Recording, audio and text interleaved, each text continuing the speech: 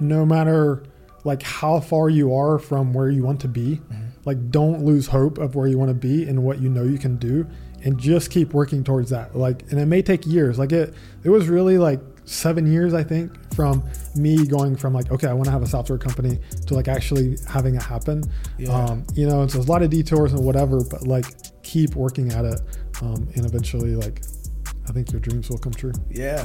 All right. So one of the things that we talk about often is the value of networking and meeting different people at tech events, Web3 events, and business events, whatever it is that you want to call it. But other thing, as you all know, that we talk about Tech is New Black, is breaking into tech, scaling in tech, starting your own tech business. Well, our guest today actually encompasses both of those, the starting the tech business, as he is a dual founder. I might find out he's a founder of something else because I've been embarrassing myself when we were talking behind the scenes.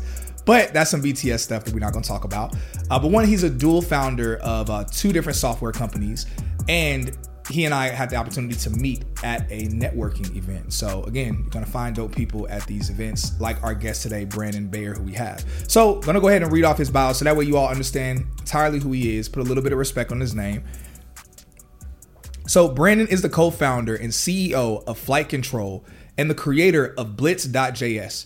He's deeply passionate about helping people reach their dreams and about making development and entrepreneurship more accessible. Outside of work, he loves flying helicopters right side up and airplanes upside down. Now, the reason why, and this is the piece that I put in here, so I believe that this interview will really help those that are looking to not just break into tech, but those that have dreams of being a successful founder. So I believe that just really through hearing his story, it can give insights just for a bit of a blueprint in a way as to like different routes that you can take, and also maybe some struggles and hurdles that you might deal with, and how sometimes launching one thing can set you up for launching a bigger and greater thing later on. So Brandon, thank you so much for being on here. Tech is New Black, bro. Appreciate you. Thank you. It's an honor to be here. Yeah. So when I met you at the event, there were a couple people. I can't remember who it was. I thought it was Jared. Who I'm sure, you know, those of you that follow me are familiar with who Jared is. I thought it was Jared that maybe he had mentioned you to me, and someone else might have actually introduced me to you. But I know there were a few people that were there. They were like, oh man, this is like a dope person to talk to.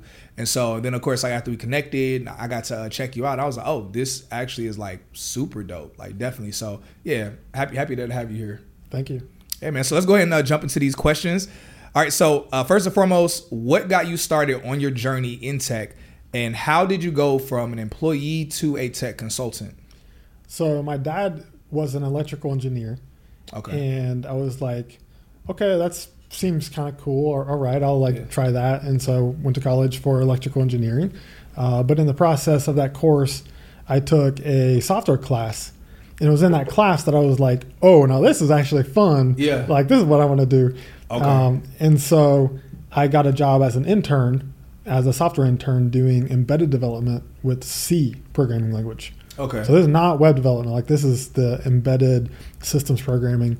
But that was how I got started. Yeah. So hearing you say that, okay, you went from electrical engineering to once you start checking out software engineering, you're like, oh, this is cool.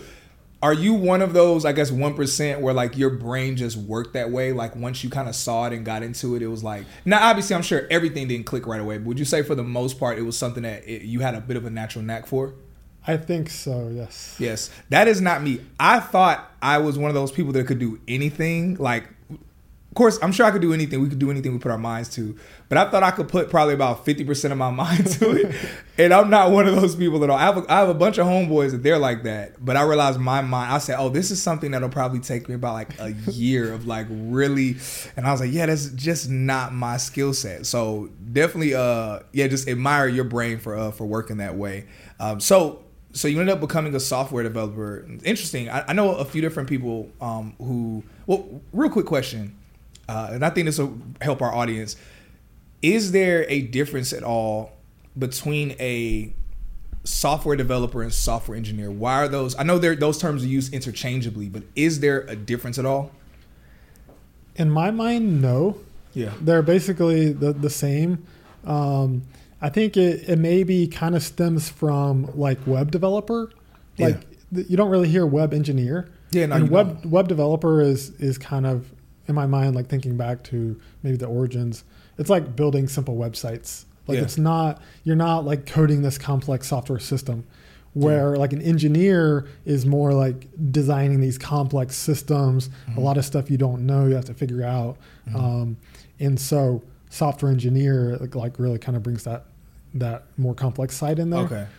So I think most people are happy to call themselves software engineers these days. Yeah. Because it, like a lot of the stuff we're doing, even if it's a simple website, at the end of the day, there's a lot of complexity going on. Yeah, no, I know there's definitely a lot of pieces. I've hired a few different engineers for various tasks, and in my mind, I thought, oh, this isn't that much. Like I would have an idea, and I'm like, oh, that's pretty simple to do. And usually before I do that now, I consult with a few friends of mine that are some principal engineers, and I'm like, hey, like if I hire someone, like how much should I kind of put out there to pay them? And sometimes they'll say like, oh man, that's simple. Like just this, that, and the third. It's nothing deep at all. I could do that for you real quick. Or sometimes they'll say, man, you think that sounds simple, but that's really complex. And so it's really interesting how the things that oftentimes, the user sees on our end can think that, oh, that's not much at all. And it's like, no, that's really complex to do that. Yeah. It's not intuitive for like people not in software about like what is hard to do and what is not. Yeah. Yeah. Oh man. So, all right. So, now, after being I guess one of the pieces that we get to touch on too much, so we got to talk about you being an employee, but you kind of getting to being a tech consultant. Like, what was that exactly? So early on, I really got smacked in the face with corporate bullshit. Yeah. And I was like, okay, so what happened was I was an intern making like $16 an hour. And at what point in time was this? So this was 2010 when I got my first job as an intern. Okay. Graduated college like 2012. And so I was an intern and at the same company, and I was like, okay, like when I graduate, like I'm going to get a starting level engineer salary, which at the time in the area was like $60K. Okay. So I'm like, okay, I'm going to go from the $30K intern salary to $60K. But when the time came and I graduated, they're like, oh, that's too big of a raise to give you in 1 year. Like, what? We can give you like up to $45K, not all the way to 60. Did they know that you were making only $30K at the time? Oh yeah. Like, because you're in the internship. Yeah, and then same company, and like I wanted to stay there after I graduated, and they're like, no, we can't give you that much of a raise. I was just like, what? And they're like, yeah, but we appreciate you. This is what you talk about with the corporate BS. Yes. Okay. And so this is more like, it's not a tech company. Yeah. It's like, it's a massive global organization. They make like construction equipment and tools and things like that. Yeah. So it's not like a modern tech company. Yeah. It's good that you touch on that, because one of the things that we talked to our audience a lot about is, hey, you can do a tech job at a non-tech company, which is cool, but at the same time, sometimes the downsides to that could be that it's not going to be the same tech culture and the same benefits that are in this industry. Yes. Yeah. So that was like one of the seeds that was like, okay, like I need a different kind of company, a different kind of job. Yeah. Fast forward a few years, I read a book called Getting Real by the Basecamp founders. Mm-hmm. It's a small book. Basecamp, yeah. And that like really opened my mind to like, me as like nobody but knows how to code can build my own software company and like make money on the internet, like relatively easy. That's like, true. Not easy, but like much easier than like making something like a piece of hardware, like starting a restaurant or whatever. Like takes more capital and things. Yeah. But to start a software company, it's relatively simple. Mm-hmm. And I was like, okay, I'm going to do this someday. Mm-hmm. So that was like the second thing. Third thing was the CEO comes to town one day, like to do a presentation or whatever. And this is that same company yes, that you're at. This big company, global company. And the CEO is there, and like there's thousands of people in the audience or whatever. And I was like, watching him, and I was like, I deserve his job. Yeah. Like, okay. Like I should be. Yeah, I can do that. And then kind of the last thing was like, sometime in there, I realized that I was really only able to give like 15% of my capacity at work. There was just so many skills that I could bring to the table that I just wasn't able to. Also, basically you're saying that there are other skill sets you had, but they were limiting you to that. As like a mid-level developer, like I'm there to like, code some stuff. Mm-hmm. They're not letting me like influence marketing or like any of the other stuff. Yeah. I'm like, I could be doing a lot better job if you just let me be the CEO. Man, that's so crazy how, and obviously they didn't allow you to get CEO. I guess how far along how high up did they promote you to? So I I mean, I didn't really get promoted too much. Like I was at mid-level kind of developer. I was towards senior level. But at the time I was trying to get a job at startups because I was like, okay, a startup, smaller team, I could use more of my skills. Yeah. And I saw the tech culture and stuff, and I was like, I want that. Like my company was terrible. Yeah. And so I was trying really hard to get a job as a startup, but like no one would give me the time of day. Cause I'm just like this guy at the time. I was living in Minneapolis at, just a random company. Mm-hmm. So I finally like gave up on getting a job at a startup. And I was like, I'm just going to go be a consultant because then I'm the boss and I can like really manage my own stuff. Yeah. And so I was like, okay, I'm going to be a consultant. But that's kind of a process. Like, where do you even start? Mm-hmm. Right. Especially because around what time, like what year was this? So this would have been 2017. Okay, cool. All right. So we're getting to an era where, okay, now you can leverage. I was like, I was senior level. I could go like build something from scratch. Fine. Yeah. Okay. So I was actually moving out of the state at that time. Mm-hmm. And so I like had to quit that job. And I needed something else. I was like, okay, that's a perfect time to be a consultant, make this switch. So I was trying to find clients and I just like wasn't finding any. And so finally a month before we were moving, I told the company, I was like, hey, I'm leaving but I'm happy to stay on as a consultant if you want, because like, I know you're wanting me to build this new web app that like not really anyone else in the company knows how to do except for me. Yeah. So I'm happy to just like be a consultant and work for you, but it'll be remote because I didn't have remote. Yeah, this before the remote work boom. And they're like, okay. Yeah. And so that was a huge moment because I went from working 40 hours a week to 30 hours a week. Mm. I went from being in the office to remote, and my salary almost tripled overnight. Sheesh. For doing the same work. That's correct. So you got a huge pay increase, triple, working less hours and working remote. Yes. All by you taking that huge step and being like, hey, look, man, were you nervous like when you came to him about it, or kind of what was your, I know you had to make the decision either way. I mean, like I didn't know what was going to happen. Like, like I'm going to need some money, but like I just trusted that it would work out somehow. Yo, that's crazy. Did you ask them for that? Did you? Yeah. Okay. Yeah, So you asked them for 3 times as much. Well, so they were like, okay, well, like what rate do you want? And so I gave them a rate. I think I quoted them like 125 an hour. Yeah. And they came back with like max we can do is 110, which is even like a bit higher than like they normally would. Yeah. And I was like, okay. Did you intend? I'm assuming you kind of went a little bit higher just to kind of push it a bit, or I mean, were you really like? I had already had another like very small client for 125 an hour. Oh, okay. And so I kind of used, and I knew some other seniors in the industry were getting about that much, and so that's what I used to start with. But yeah, I was 110. Okay, still good. Exactly. Yeah, that's incredible, especially to go. So you went from the 45K to the 125 an hour, 30 hours a week working remote. That's, man, I bet that was pretty sweet. I bet you were hype about that. Oh yeah, that was awesome. All right, so between them and the other client that you were working with, that's what really got you started on your journey as being a consultant. Yeah. So I guess going from there, did you just continue picking up like other clients? Did you kind of like add them into your resume or portfolio and use that to pitch to other clients? Yeah, so I ended up doing consulting for about 4 years, and I only needed about 1 new client per year. Mm-hmm. And so I didn't have this like sustainable pipeline of new clients or anything. It was just like when I needed a client, I would go like tweet about it, like LinkedIn, go to meetups, like any way I could to like find that one. Mm-hmm. And then like some of them I had some repeat work with too. So it ended up working out pretty well. It was really good for me because most of them were non-technical founders. Yeah. Like solo founders. So like a very small startup. Yeah. They don't really know how to build it. And so they just tell me what they want, and then I get to choose how I build it, and like I'm like the boss, Yeah. And so that was like the best kind of consulting. The worst kind is where you're like brought in to some team and you don't have much, freedom to decide like what you're doing. Yeah.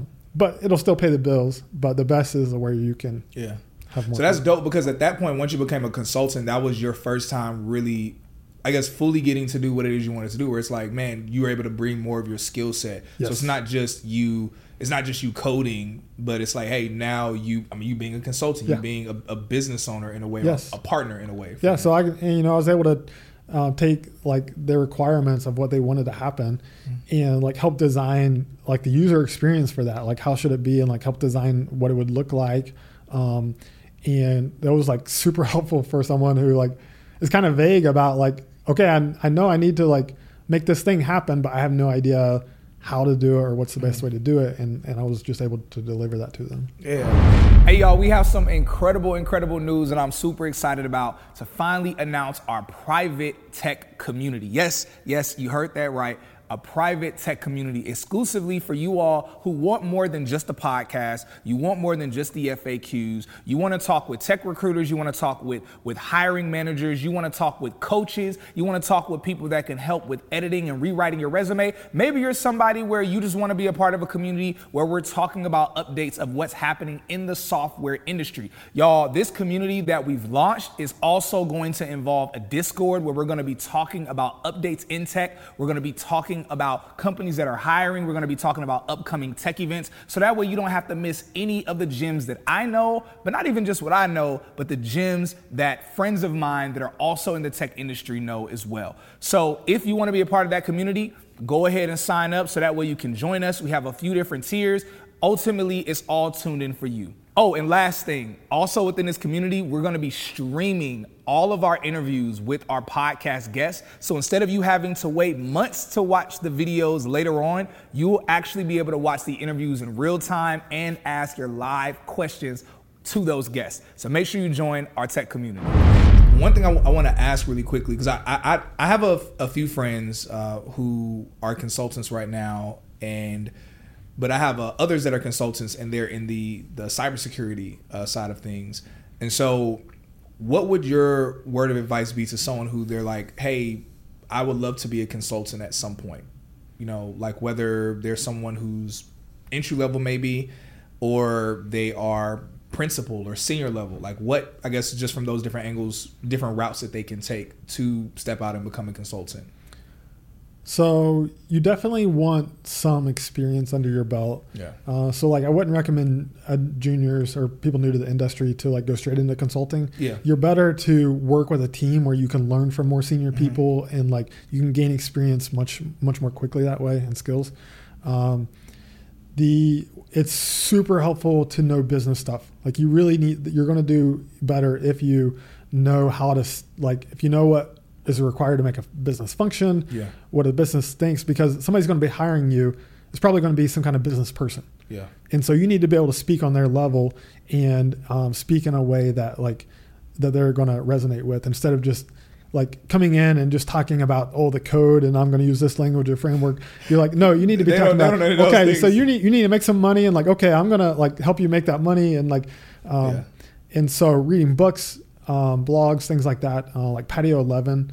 You said Patio 11? Patio 11 is he's kind of he was famous on Hacker News some time back as a sort of an entrepreneur. He works at Stripe now on their Stripe Atlas program, and he has like huge blog posts like throughout the last like 20 years, and he really like talked about this communicating business value and like speaking to business people, and that's really helpful. Did you ever, so while you were a consultant, did you ever outsource? So a couple of my friends, actually, when I first was becoming curious about the software industry, I was kind of similar. I had an idea for a business, and it was an idea for an app, and someone connected me with a close friend of mine now, but they connected me with him. They said, "Oh yeah, well you need an engineer." And he's a CTO at one tech company, a principal engineer. He's just a person who he works so many hours. It's just like he lives to work. And so, but at the time when I met him, we were working together on this app, and we were spending a lot of time on the phone, a lot of time hanging out. And I was like, man, I never see this guy working, but he was always getting contracts. He would accept contracts from different companies. And I ended up asking him, I was like, man, how are you making so much money? And I was like, and you're free all the time. I said, dude, you have more free time than I do. And he told me, he said, "Oh yeah, I get contracts. Companies reach out to me for contracts." He says, I'll hire a couple people that are trying to kind of like build up their resume. He said, so if a company pays me like $100,000 and they give me 4 or 5 months to knock something out, he goes, I'll accept 3 contracts like that, and I'll hire two or three people to do it, and I'll pay each of them like $25,000 from it, and something I'm sure you're familiar with. But I'm curious, like. And of course, obviously, so he would just oversee their work and check in with it a few times out the week, make corrections, make certain adjustments. And I was like, that's freaking smart. But at that point, he had built up his resume to where he was at a consultant level. Companies were like reaching out to him like crazy. Yes. Is that something you ever did or you considered doing or had friends that did the same thing? Yeah, so that's getting to the next part of the story, which is cool. Blitz.js. Okay, cool. So I had learned web development through Ruby on Rails, which is a batteries included framework that just makes you really productive. Like basically it has everything you need in the box to build a web app. And I was building with JavaScript, and in JavaScript, there is no like batteries included framework like this. It's like you have to go and buy like one end of the battery and the other end of the battery and the battery middle and put it together and then like build the whole like car or whatever it is. And so you have to assemble everything from scratch. And I was like, this is crazy. Like we need something like the Ruby on Rails for JavaScript. And at the time I was like working towards having a software company, but I didn't have any idea yet that I knew was going to be like this is the thing to work on. It was just like some stuff I was hacking on the side. So that was kind of like a hobby while you had plans about working on something else. And so through my experience as a consultant, like I was building a lot of new applications, I was having this pain point around just making it easier to build apps. And so that's what led to the idea of like, hey, I could actually build this thing. Like I kind of had this idea one day about the different parts that existing like pieces of software out there that I could hook together in like a unique way and package it up in a really nice way. And I could just feel like the potential impact of it. I was like, this is not a business. It's an open source thing. It's not going to make money, but I have to try it. Yeah. And so, but one thing I'm really big on is not spending a lot of time on something until you've proven it that it's actually like a good idea. And so before I built this thing, like I had a couple hundred lines of prototype code, like basically nothing. And I went on Twitter and I was like, introducing Blitz.js, like the latest and greatest. To like see what people's reaction was going to be. Yeah, and I was like, it's going to improve your productivity. It's going to make it so much easier to build apps. It's going to do X, Y, and Z. And I had this whole thread, and it went viral. What? But at the end, I was like, oh, by the way, it doesn't really exist yet. Yeah. Like, I need help to like really make this a reality. That's great. So, oh my gosh, that's like. So y'all know if y'all, of course, those of y'all have been following, we talk different times about, MVP or minimum viable product or, lean startup model where it's like, hey, you start with the bare minimum, which is something that's super common in the industry. But it's like, you start in whatever industry you're in. If you are a clothing designer or I don't know, like whatever it is that you're in, I always preach, hey, start with the bare minimum thing you need because you will hate it if if you're that person that, it's the turn of the year and you buy all this gym equipment and all these workout clothes and it's like you spent $1,000 and then like you don't even last 3 days in the gym. Now you're just upset. It's like it's better just for you to start with what you have and then like see if it's actually valuable. But you went a step further. You're like, hey, I'm not going to start with anything. You said, I'm going to just put a post up on social media and see if this is something people really want. It went viral. Yes. That's crazy. That's smart. Yeah. So I had like about 45 people, I think, respond, like give me their emails saying that they were interested in helping in some way, and ended up like roughly 15 to 20 of those actually did help in some way. And so I got a designer that like designed the logo for free and the website for free. Like, so that was awesome. And then a bunch of developers to help like build it out. That's wild. So they did that just based off the concept alone. Like, so based off of you explaining, talking about it, yes, they were like, yo, we want this. We believe in this. We'll get behind this. Yeah. That is so cool. That's a huge gem. I hope no one listening, watching, I hope y'all do not sleep on that. That's a huge, and I love that because that's something that's so easily like kind of copy and paste for whatever it is that people are doing. That is super dope. So that was the foundation of Blitz.js. Yes. Okay. So that was day one. So got busy building it, and I think it was like 4 months until we launched kind of the first alpha version that you could actually kind of use.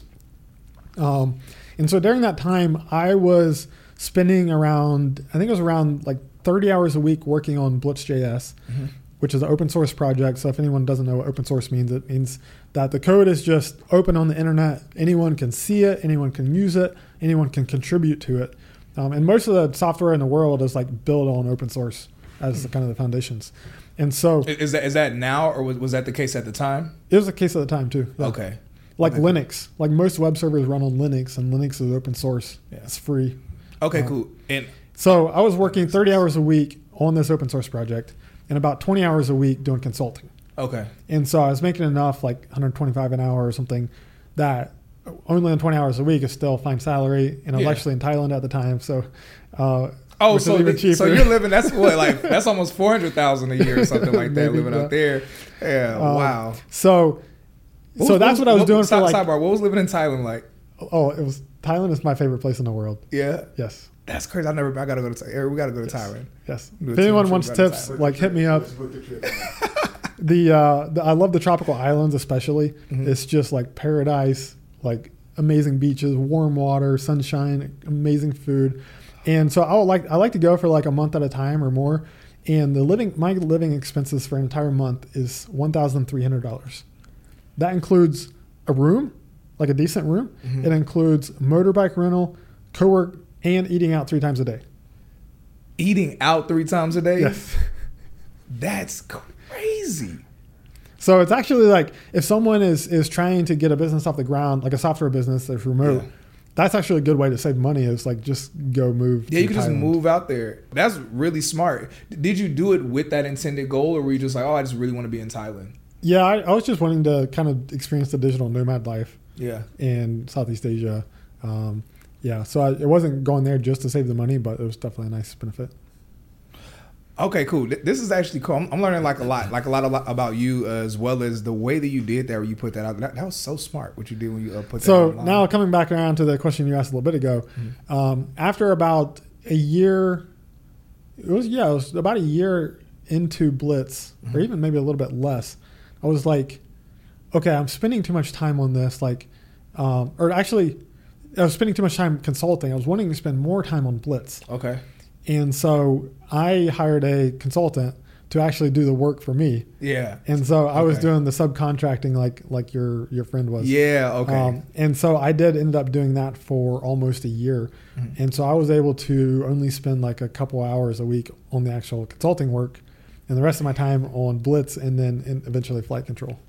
That's so smart. That's something that in the side of tech that I worked in, there is no me doing something like that. Like me kind of having all the roles I've been in have been up until now have been like customer facing roles. So yeah, don't any of y'all that are tech sales or sales engineers think that you could do that. I have people message me and saying, hey, because early on I've had a couple, like there was one friend that I had on, we're friends now, but he was in cybersecurity, and he was explaining how there were certain things he would automate, certain things he'd be able to delegate. And he was doing the whole job stacking thing. And a lot of people were messaging me like, hey, how can I job stack like as an account executive? You can't. Like, you can't do that. I mean, I've met a couple people that they actually work at 2 companies and account executives, and they are stressed. And it's like, it's not worth it. Like, why are you doing it? Because it's like, there's no way you could perform efficiently, like in a outstanding way at your company. It's like, it's better just to work at one, kill it, crush it, get promoted, move up the ranks. It's like, it's better to do that than just be stressed out just because you want to make a little bit extra money. But, man, super cool. So let's so next question I have on here. All right, now your current business is Flight Control, which is a AWS deployment platform. That's a great tool for developers. Now I understand on a high level what that is, it being a deployment platform, but please explain to our audience of people that are from principal cloud engineers all the way down to people that are just now learning what the tech industry is, like what that means exactly. Sure. So AWS is Amazon Web Services. Yes. And it runs around 2/3 of the internet. And AWS is really awesome. They have these really robust primitives, these low-level building blocks for running web servers and other stuff you need to run internet software. But you need like 5 to 15 different AWS components assembled together in just the right way in order to actually like run a website. So it is like really low level, and you have to like know a lot, and it's just a ton of pain to like get it all to work correctly and right. And so that's like kind of the cloud. That's like what the cloud is. Yeah. And so, but that's like too hard for the average person to use, right? And so it was like maybe 15 years ago, there was a platform called Heroku that was created. I remember Heroku. I don't remember what it does, but I remember Heroku. Yeah, so Heroku is this wrapper around AWS that's a higher level abstraction that, you know, assembles all those pieces together for you and just gives you a much more simple interface for deploying an application. And so it's very easy for like an average developer just to deploy anything.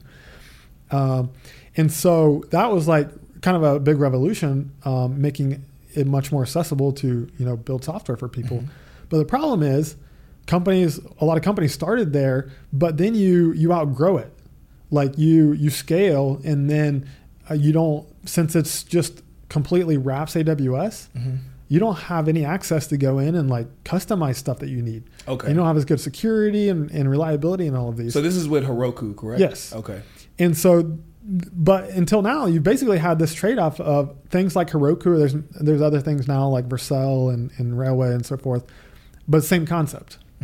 Easy to use, but has a lot of trade-offs, and only will scale so far.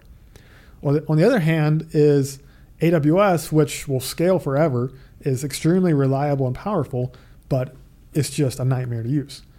And so, you know, one day I was like, I really love the developer experience of these other platforms like Heroku. Like I need that. Like I can't go use AWS by myself. But there's other AWS stuff that I want to use, but I can't because it's too hard. I was like, why can't you have the good developer experience and my own AWS account? And so that's the whole like story behind Flight Control was, let's remove this trade-off, this divide. Let's make AWS have this new abstraction level that will automate your AWS without completely abstracting it away. Yeah. And so we make your day-to-day life of a developer much easier because we automate it all, but it's still your own account, and the traffic is going directly to your AWS account instead of through like some custom layer that we have. Looking for a job in tech can be tricky, but what if there's a way to automate the entire process? That's where Octoply.ai comes in. See, this software does all the work it takes for you to get hired, from researching companies to scheduling interviews, and all you have to do is just show up. Octoply.ai is the first application of its kind that will find jobs that you're top applicant for, apply to roles, reformat your resume, and manages interviews all while you sleep. So if you're tired of the tedious job search, try Octoply.ai today and let technology work for you. Man, that's so cool. I love how you were able to realize, okay, all right, I see the value that Heroku brings, and you're able to find like just kind of that space in between and be like, hey, how about we create something that has the best of both worlds here?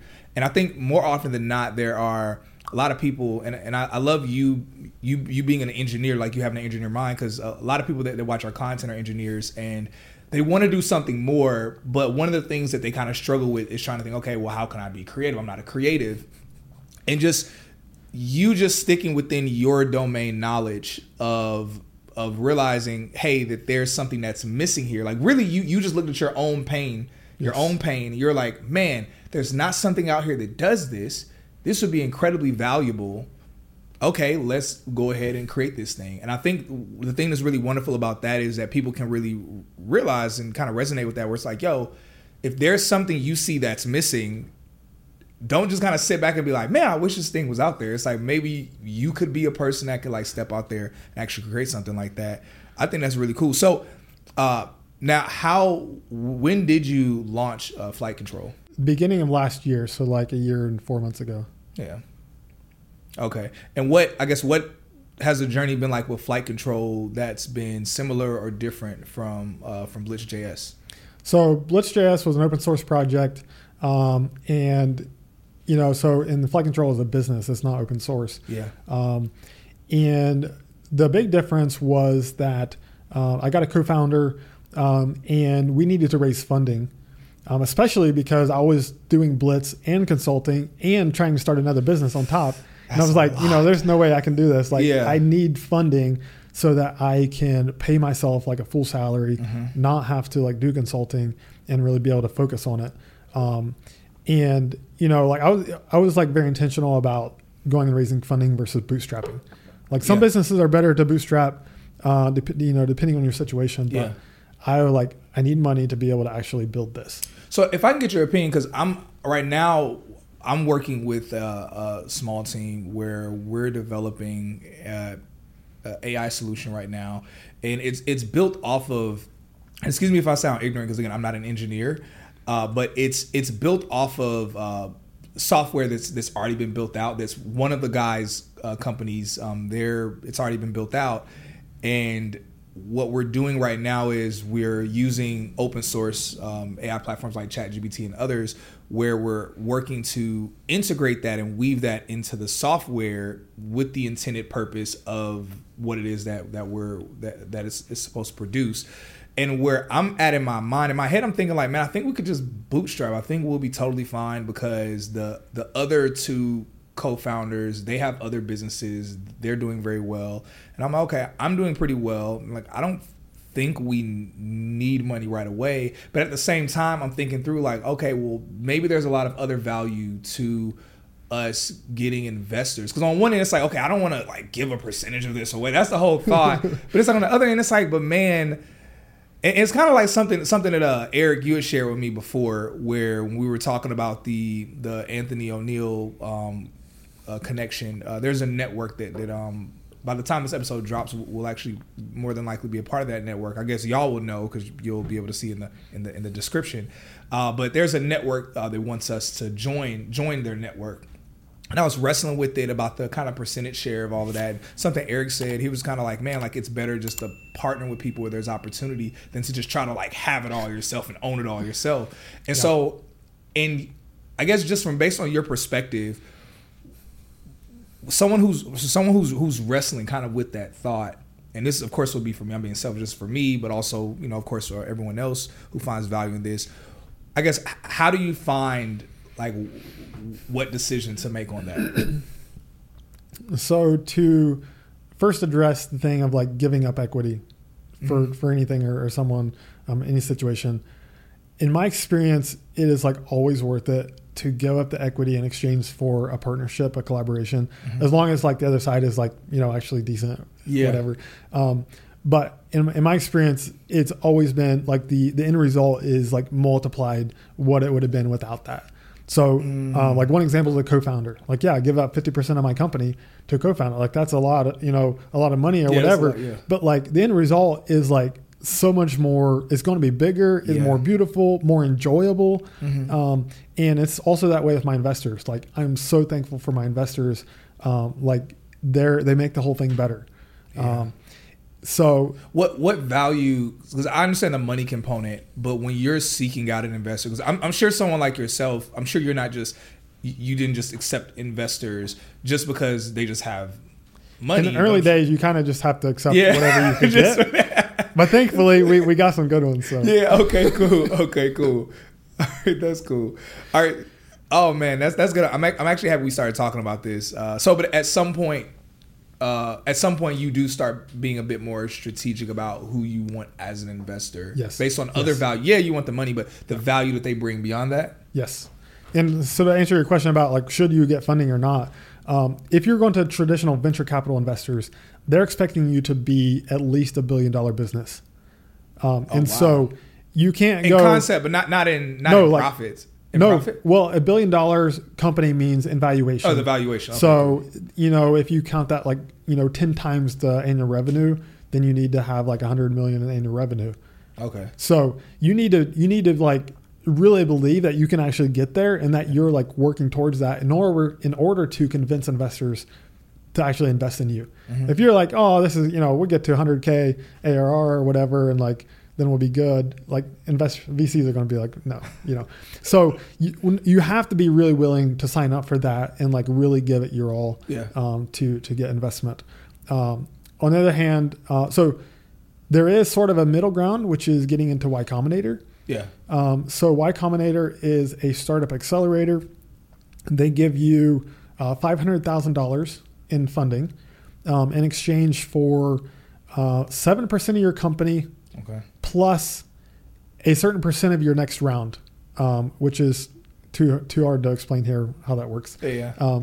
But it's a 3-month training program, and you have these partners that you work with weekly to like see where you're on track. So you let them know what your goals are at the end. They help keep you accountable. They sort of have this training program of stuff to read, learning about sales and marketing and hiring and all those sort of things. Okay, so it's like a real, because I saw that you had completed the Y Combinator school, and so it's like it's basically like a training for a founder in a way. Yes, that's cool. I didn't know that that's what they did with that.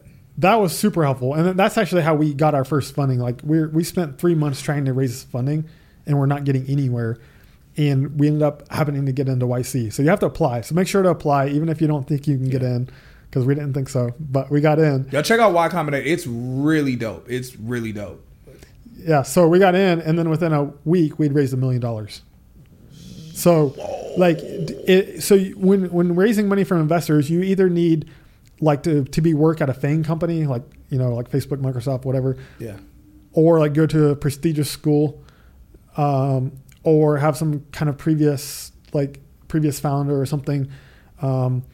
If you don't, it's really hard to get funding. Like you have to work really hard. And so YC was like that stamp of approval for us because we didn't have any of those other. Yeah, because I'm listening. I'm like, I'm listening to all the things you're listening. I'm like, I didn't hear any time during this conversation you had any of those pieces. Yeah. So cool. YC is awesome because they're less risk adverse than a single investor who's putting in like $3 million or whatever. Yeah. Because YC is only putting in $500K, and they're investing in 130 companies every batch, so twice a year. Mm-hmm.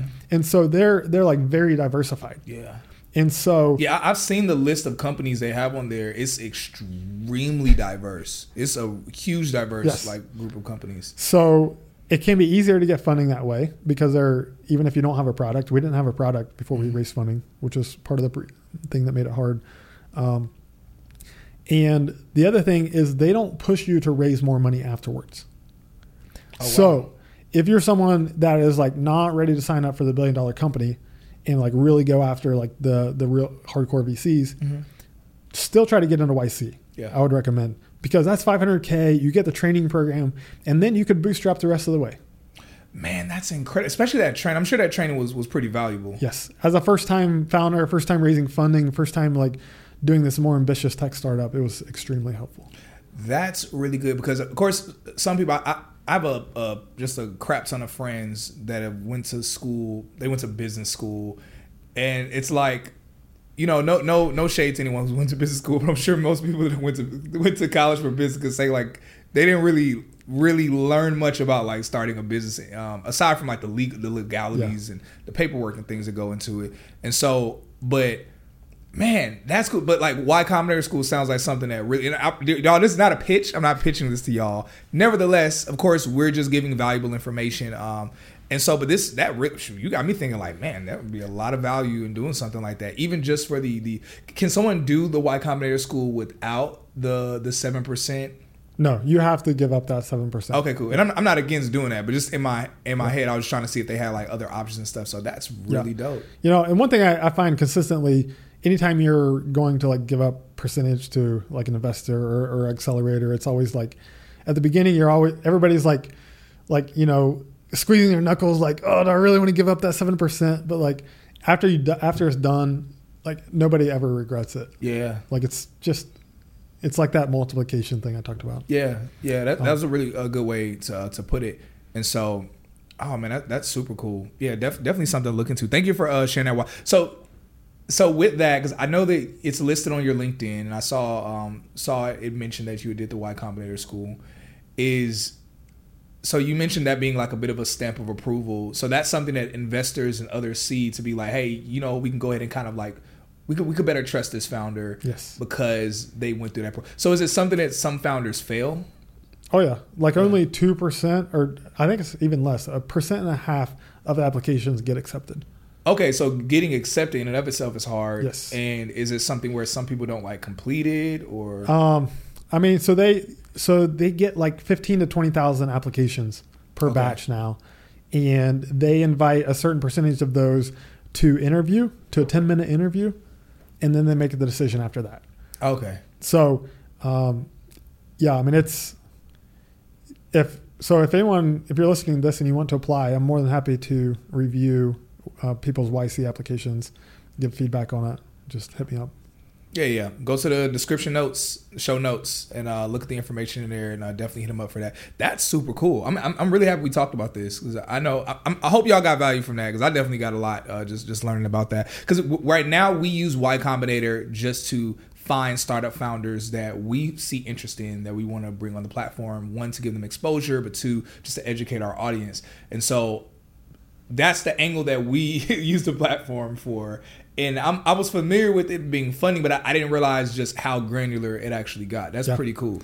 So the other, like, I would encourage people to apply to YC, but also there's a lot of other accelerators out there besides YC, like Techstars.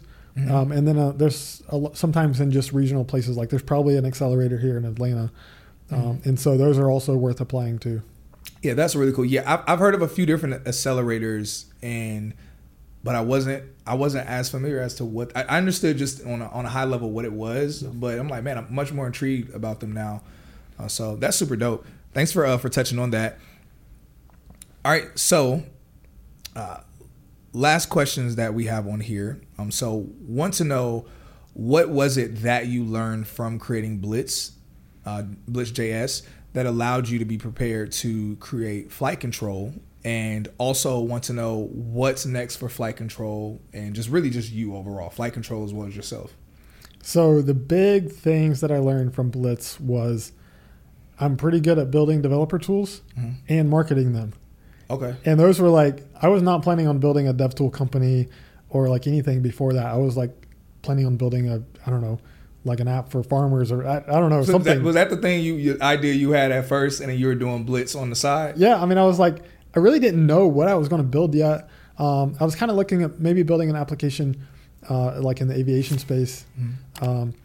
But it was through Blitz that I realized what I'm really good at. And like, this is kind of developer tooling is like really my sweet spot. And so that's really kind of helped set me up to have the idea for Flight Control and then like be good at it. Yeah. I think one thing that I've just kind of heard really between Blitz and Flight Control, and also other pieces that you mentioned, is just really resonating with a pain point of your own, and then you seeing an opportunity that's there and you stepping out on it. Yeah. And that's good. I'm like, everything I do is pretty intuitive. Like I don't try to force things. That's like not like, that's not working. But if I have an intuitive sense of like I know, like I'm going to be a CEO someday. Like I'm going to work, like no matter how hard it is, like I'm going to get there, Yeah. But there was like a period of time where I knew that I was going to build a company, but there was no that intuitive sense of like, yeah, this is going to be the one. It was like, like maybe this will work. I don't know. Like I'll just work on it. But I wasn't really giving it my all. But when it came to Blitz, like I knew. Yeah. When it came to Flight Control, like I knew, like this is the thing to like really invest in. Yeah. Man, that's so fire. Man, I learned a lot during this. Really some things for me to sit on. So last curveball question. This is something that the audience will end up asking in the comments. Is Flight Control, like what roles is Flight Control looking to hire for either now or the near future? Well, hopefully we'll be hiring hundreds of people over the coming years. As of today, we're not hiring anyone. We just brought on 2 summer interns. Okay. So we're at team of 8 right now, which is really fun.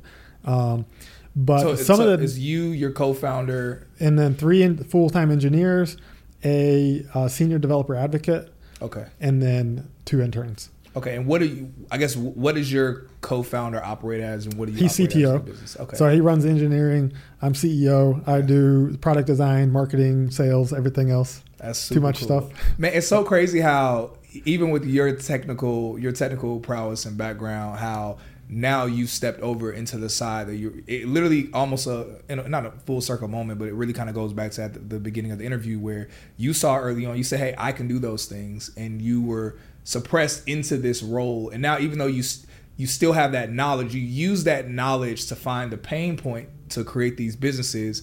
But now you're on that other side. Yeah. Man, congratulations. I love it. It's truly a dream come true. Like, I'm just so fulfilled at work. And it's like some people like lament going from engineer to CEO because you're not coding, mostly. But I love it. It's just, you're still doing engineering. Yeah. But instead of just at the software level, now it's like this massive, more multi-dimensional thing. Now you have software and people and markets and users and like everything else. And it's like, how do you build this massive, socio-technological system to function and grow as itself as like a healthy organism? And like, it's just so fascinating. When everyone's on the same page, getting things done at work is easy. Make a bigger impact at work with Grammarly. Grammarly is your secure AI writing partner that allows your team to make their point and move faster. You can even save time by going from spending hours editing drafts to just seconds. Join the 96% of Grammarly users that say it helps them craft more impactful writing. Sign up and download Grammarly for free at Grammarly.com/podcast. That's Grammarly.com/podcast. Easier said, done.